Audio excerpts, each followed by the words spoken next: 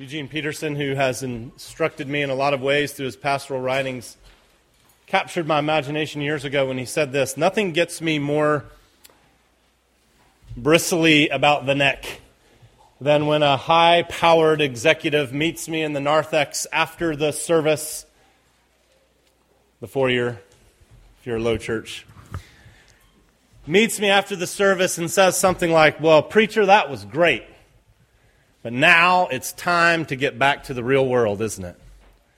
And he says, 'I hate it when people think of me as nice but insignificant, and I have to fight myself back from saying to him, that's funny, I thought we were in the most real world.' And I realize if I told this man what I really believed, he would fire me. Because I believe that the American way of life is doomed to destruction. And that the kingdoms of America and China and Venezuela are going to become the kingdom of our God and of His Christ. And that administration is being secretly set up now in all the nations of the world among every kind of person. My task," he said, "as a pastor is training people to live in the most real world." And I've been thinking about that, and we're going to look at that this month. Some habits for living in the most real world, by which I mean the kind of thing the Apostle Paul speaks about in Colossians, that Jesus is the creator of all things visible and invisible. We think, what? Invisible? There's nothing real that's invisible, is there? Well, yes, of course there is. Jesus is invisible to us. Heaven is invisible to us. This new world that He's forming is invisible to us. Demons and angels and the surrounded saints that surround us, enemy against us. We believe that there is far more to reality than what you can witness with your eye, you can taste with your mouth, and you can touch with your hands. We're a people of faith who are trying to be sure of what we hope for and certain of what we do not see. We want to be characterized like Moses himself, who was able somehow or another to not sell his soul and sell out on his God, and he was able to endure because he saw Him who was invisible. That's how the author of Hebrews puts it. How can you learn to see Him who's invisible? Our life is filled with information. Our life is filled with all sorts of problems, powerful problems. There are political issues that are far-reaching.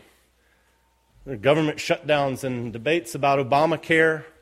There are economic problems. There are problems you have in relationships. And nothing around you, or not much anyways, hopefully this does, but not much around you is actively encouraging you to imagine that there's anything beyond that present crisis. The people on the news networks are never, ever inclined to say, but remember, Christ is ruling on the throne. If they said that, they would be fired. But remember, let us keep all of this in perspective, because we believe the sovereign one who's ruling over all things, even though right now it is not clear all the things over which He is ruling. But remember, just because you get elected doesn't mean that on the final judgment comes, you will stand up well. You need a Savior. So we want to think about habits that would help us. And here's the habit I'm going to ask you to think about today. The habit of memory. The skill of memorizing. The Apostle Paul says, let the word of Christ dwell in you richly. The psalmist says, here's how I'm going to keep my way pure. I'm going to practice this habit of depositing Scripture in my heart. A few years ago, an author wrote a book. Nope. Well, he did write a book, but an excerpt from that book appeared in The Atlantic. It's called, Is Google Making Us Stupid? And in it, this literary fellow complained and realized that his brain was changing because he found himself unable to read for long periods of time anymore or follow a complicated argument, that being on the internet had trained him to read shortly and then to bounce. He couldn't keep his attention span going. And in this article, he mentions a writing, the Phaedrus from Plato. Most of you probably read it for devotions this morning. And in it, he has a fictional Socrates Johnson, if you're familiar with Bill and Ted's Excellent Adventure. Socrates is talking with people as he's about to be executed. And in it, he worries about the advent of writing. He's worried that the moment that people start writing down things, that they're going to be able to appear to be knowledgeable but not have any real wisdom. The second you start off-putting what you know in books or in cyberspace, and you don't have it in you anymore, then you can't be formed as a person, because he knew, as all ancient societies have known, that your memory, without it, you aren't a person. That's why Alzheimer's is such a wicked disease. If you lose your memory, you're not who you are anymore. It is likely, I haven't seen this verified, I've seen multiple sources say this, but they all seem to be referring to each other, that a little Jewish boy in the first century, like Jesus, by the time he was 10 years old, would have memorized the Torah, the Pentateuch, the first 5 books of Moses, Genesis, Exodus, Leviticus, Numbers, and Deuteronomy. And some of us are saying, what did he say? We don't even know there is a book called Leviticus. And he was 10 years old and had memorized it. Because there was this sense that the words that form the world, they had been offered to us, that we can take them into our soul as if our soul is like a giant crock pot. Am I getting you hungry? And you can take in God's words, the words that gave the orders to the morning, that call things that are not as though they were, the words that make and uphold all things. You can take them into yourself, and they can start to flavor everything that you see and everything that you know, everything that you think. And then you can let God's words simmer within you. And see, all of you all the time are stewing on things. You're always simmering on things. There's things stewing in you, whether you realize it or not. Watch yourself sometimes when you get agitated, when you get sad. You can go for a whole 15 minutes if nobody bothers you thinking about what might happen next Tuesday. What happens if you run out of money? What happens if something happens to your kids? Or thinking about what you said in that meeting and how stupid everybody must think you are. Or worrying about your health. You need some way to counterweight all that's stewing in you, and you've got the opportunity to have the self-disclosure of God ruminating within you to offset all the stuff that normally goes on within you. And see, I think this is what we would like to have happen. Memory is an incredibly important thing. That's why I'm urging you, let's start memorizing Scripture. If you go to a doctor and you're going to have your gallbladder taken out, do you hope that that doctor is having to read a book the night before about where the gallbladder is? I don't know anything about medical training, but let me urge you this. Find out if he knows beforehand. I want a doctor who's memorized all that stuff, who knows the human anatomy. I don't want him just to know how to go to a book to find it. I want it in him. Or her, sorry. If you're learning a foreign language, it's cool to have Google Translate, but heavens, you can't have a conversation with somebody if you don't know the words. And the way that it works, and sure is difficult if you have a relationship with someone, if you had to check your notes each time you came home at night and said, what's that woman's name that I have been living with the last 20 years? You know her name. Because our memory forms us. So I'd urge you to think about memorizing Scripture, letting it seep and stew within you.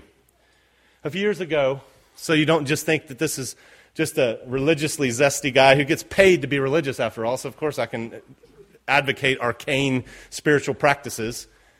A man in this community that I admire told me this: I memorized the book of Romans, and it healed my anger. Well, I haven't heard anybody say anything like that. I went to a Georgia football game and it healed my anger. I made $100,000 and it healed my anger. I've never heard anybody say, and it healed my anger. But this guy said it because he memorized the book of the Bible. I did not ask him for follow-up questions. I was just so mesmerized by the statement. I thought, wow, something has obviously happened in him in such a way by letting God's words have access to his insides that something substantial happened to him. Our own Tim Mela, who's about to be ordained as a deacon in our congregation, you heard him a year ago, I guess, memorize a few 52 weeks ago, recite a book of the Bible, started a Bible memory club because he also has found how the Scriptures has come alive and how Jesus has come alive on him as he has exposed himself to these breaths of God. You know what happens in the story of Aslan and the children of Narnia when he goes into the wicked witch, the white witch's castle. It's like a museum. Their friends have all been turned to stone. And how does Aslan animate them? How does he take these stony creatures and make them alive again? He breathes on them. That was a pretty cool special effect, wasn't it? He breathes on them. And the Scriptures declare that they are God's breath. The very Spirit of God anchored in these things, and they take root in us, and who knows what might happen. So I'm urging you to be a person who memorizes the Scripture. Start someplace. Start small. And I only think this is applicable if you if you can talk. So if you're a baby and you can't read yet, it's probably too hard. Or you can't talk yet, that's probably too hard. But probably anybody else in here, if you're somebody who thinks, I don't know if the Bible's even true, then you certainly ought to try to memorize some of it. And if your life is going really poorly and you find yourself really depressed and anxious, then I would advocate that you try this. And if your life is going very swimmingly, then I would also advocate that you try it. And if you just lost your job or if you have a fantastic job, I'd urge you to try it. If you're a college student or you're on the verge of retirement, I think it would be a great idea for you to let Scripture stew in you and try this. Try memorizing it. And so now I am done. What I'm going to do is I'm going to try to practice what I've preached and give you a taste of what might have happened in the first century in a house church meeting. The whole book of Colossians would be read aloud to the people there. They would have heard it. It would have been urged that it be read upon them. I'm going to try, if I don't pass out and my brain doesn't start to fall out of my ears, to recite Colossians for you. And I want you, if I start to notice people doing this, like that I'll stop. If I start to notice that people have gone into some kind of comatose state, I will stop. But we'll see and if my brain just freezes up. I've learned in the first service, this is way harder to do in front of people than it is in my shower. So let this be like a warm shower washing over you of God's words. Let them hit you. Let them come alive for you. Here we go. Paul, an apostle of Christ Jesus by the will of God, and Timothy our brother, to the holy and faithful brothers in Christ at Colossae, grace and peace to you from God our Father. We always thank God, the Father of our Lord Jesus Christ, whenever we pray for you, because we have heard of your faith in Christ Jesus, and of the love that you have for all the saints, the faith and the love that spring up from the hope that is stored up for you in heaven, which you have heard about in the word of truth, the gospel that has come to you. All over the world, this gospel is bearing fruit and growing, just as it has been doing among you since the day you first heard it and understood God's grace in all its truth. You learned it from Epaphras, our dear fellow servant, who is a faithful minister of Christ on our behalf, and who also told us of your love in the Spirit. For this reason, since the day we first heard about you, we haven't stopped praying for you and asking God to fill you with the knowledge of His will through all spiritual wisdom and understanding. And we do this in order that you might live a life worthy of the Lord, pleasing Him in every way, bearing fruit in every good work, growing in the knowledge of God, being strengthened with all power according to His glorious might, so that you might have great endurance and patience, and joyfully giving thanks to the Father who has qualified you to share in the inheritance of the saints in the kingdom of light. For He has rescued us from the dominion of darkness and brought us into the kingdom of the Son that He loves, in whom we have redemption, the forgiveness of our sins. He is the image of the invisible God, the firstborn over all creation, for by him all things were created, things in heaven and on earth, things visible and invisible, whether rulers or authorities, powers or thrones, all things were made by him and for him. He is before all things, and in him all things hold together.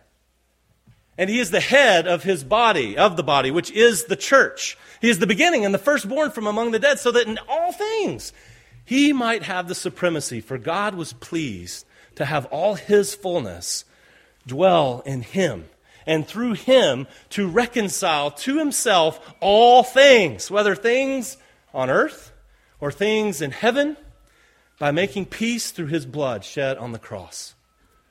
Once you were alienated from God, and you were enemies in your minds because of your evil behavior, but now God has reconciled you by Christ's physical body through death to present you holy in his sight, without blemish and free from accusation, if you continue in your faith, established and firm, not moved from the hope held out for you in the gospel.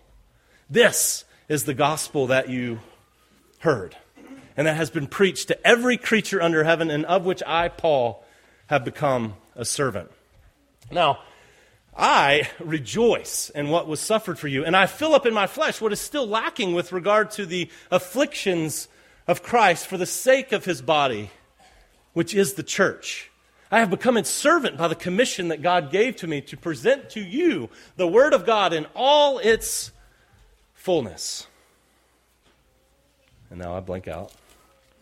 I have to find my place. The mystery that has been kept hidden for ages and generations, but has now been disclosed to the saints. To them, God has chosen to make known among the Gentiles the glorious riches of this mystery, which is Christ in you, the hope of glory. To this end I labor. Because it's him. I see, I'm out of sorts here. We proclaim him, admonishing and teaching everyone with all wisdom, so that we may present everyone perfect in Christ. To this end I labor, struggling with all his energy, which works so powerfully in me. Now I want you to know, brothers, how much I'm struggling for you and for those at Laodicea and for all those who have not met me personally. My purpose is that they would be encouraged in heart and united in love, so that they may have the full riches of complete understanding, in order that they may know the mystery of God, namely Christ, in whom are hidden all the treasures of wisdom and knowledge. I tell you this so that no one may deceive you by fine-sounding arguments. For though I am absent from you in body, I'm present with you in spirit, and delight to see how orderly you are and how firm your faith in Christ is. So then, just as you received Christ Jesus as Lord, continue to live in him, rooted and built up in him, being strengthened in your faith as you were taught, and overflowing with thankfulness. See to it that no one takes you captive through hollow and deceptive philosophies which depend on the traditions of men and the basic principles of this world, rather than on Christ. For in Christ, all the fullness of deity lives in bodily form, and you have been given fullness in Christ, who is the head over every power and authority.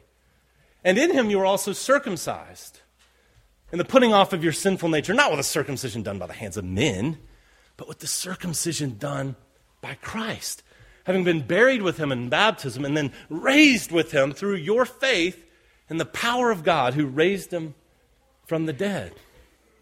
When you were dead in your sins, God made you alive in Christ. He forgave us our sins, having canceled the written code with its regulations that was against us and stood opposed to us. He took it away, nailing it to the cross. And having disarmed the rulers and authorities, he made a public spectacle of them, triumphing over them by the cross.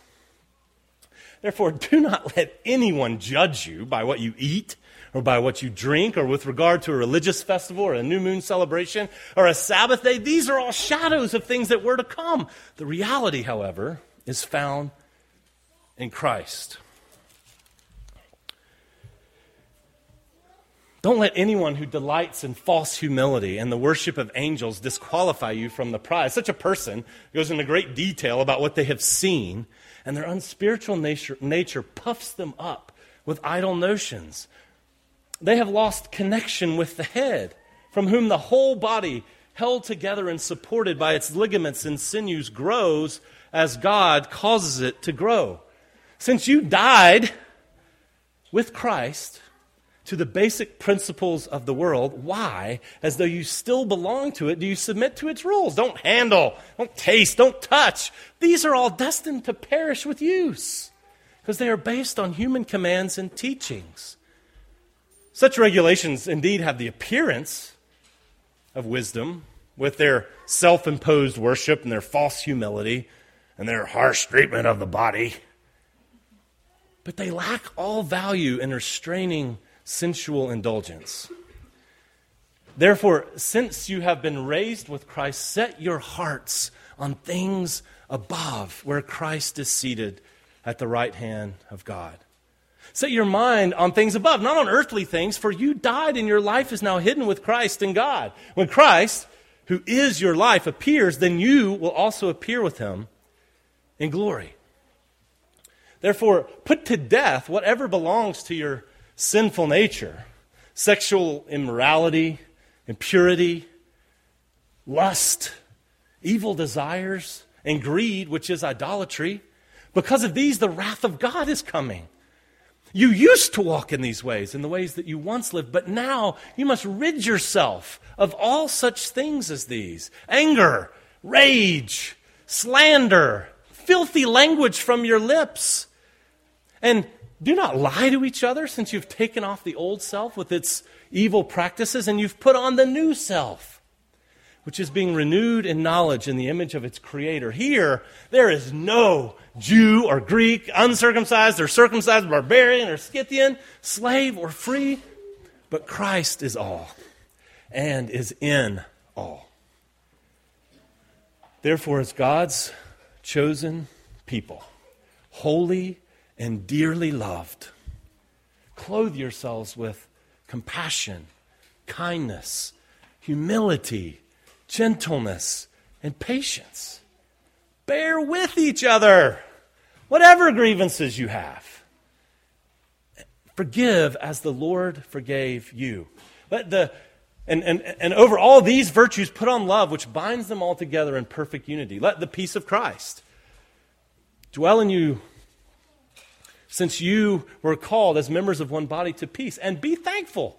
Let the word of Christ dwell in you richly, as you teach and admonish one another with all wisdom, and as you sing psalms and hymns and spiritual songs with gratitude in your hearts to God. And whatever you do, whether in word or deed, do it all in the name of our Lord Jesus, giving thanks to God the Father through him. Wives, submit to your husbands, as is fitting in the Lord. Husbands, love your wives. Don't be harsh with them. Children, obey your parents in everything, because this pleases the Lord. Fathers, don't embitter your children, or they'll become discouraged. Slaves, obey your masters in everything, not only when their eye is on you to win their favor, but with sincerity of heart and reverence for the Lord. Whatever you do, work at it with all your heart, as if working for the Lord, not for men, because you know that you will receive an inheritance from the Lord as a reward. It is the Lord Christ you are serving. Anyone who does wrong will be repaid for his wrong, and there's no favoritism. Masters, provide your slaves with what is right and fair, because you know that you also have a master in heaven. And now, devote yourselves to prayer. This is the last chapter. Devote yourselves to prayer, being watchful and thankful, and pray also for us, that God may open a door for our message, that we may proclaim the mystery of Christ, for which I am in chains. Pray that I proclaim it clearly, as I should. Be wise in the way you act toward outsiders. Make the most of every opportunity. Let your conversation be always full of grace, seasoned with salt, so that you might know how to answer everyone. Tychicus will tell you all the news about me. He is a dear brother and a faithful servant of Christ Jesus. I'm sending him for the express purpose that you may know about us and that he may encourage your hearts. He's coming with Onesimus, our dear and faithful brother, who is also one of you. They will tell you everything that's happening here. My fellow prisoner Aristarchus also sends his greetings, as does Mark, the cousin of Barnabas. You've received instructions about him. If he comes to you, welcome him. Jesus, who is also called Justus, sends his greetings. These are the only Jews among my fellow workers for the kingdom of God, and they have proved a great comfort for me. Epaphras, who is one of you and a servant of Christ Jesus, sends his greetings. Epaphras is always wrestling in prayer for you, that you may stand firm in all the will of God, mature and fully assured. I can vouch for him that he is working hard for you and for those at Laodicea and for those at Hierapolis. Our dear friend Luke, the doctor, he sends his greetings, as does Demas. And send my greetings to the church, the brothers at Laodicea, and to Nympha and the church that meets at her house. See to it that after this letter has been read to you, that it is read at the church of the Laodiceans, and that in turn you read the letter from Laodicea. Tell Archippus, see to it that you complete the work you've received in the Lord. I, Paul, write this greeting with my own hand. Remember my chains. Grace be with you.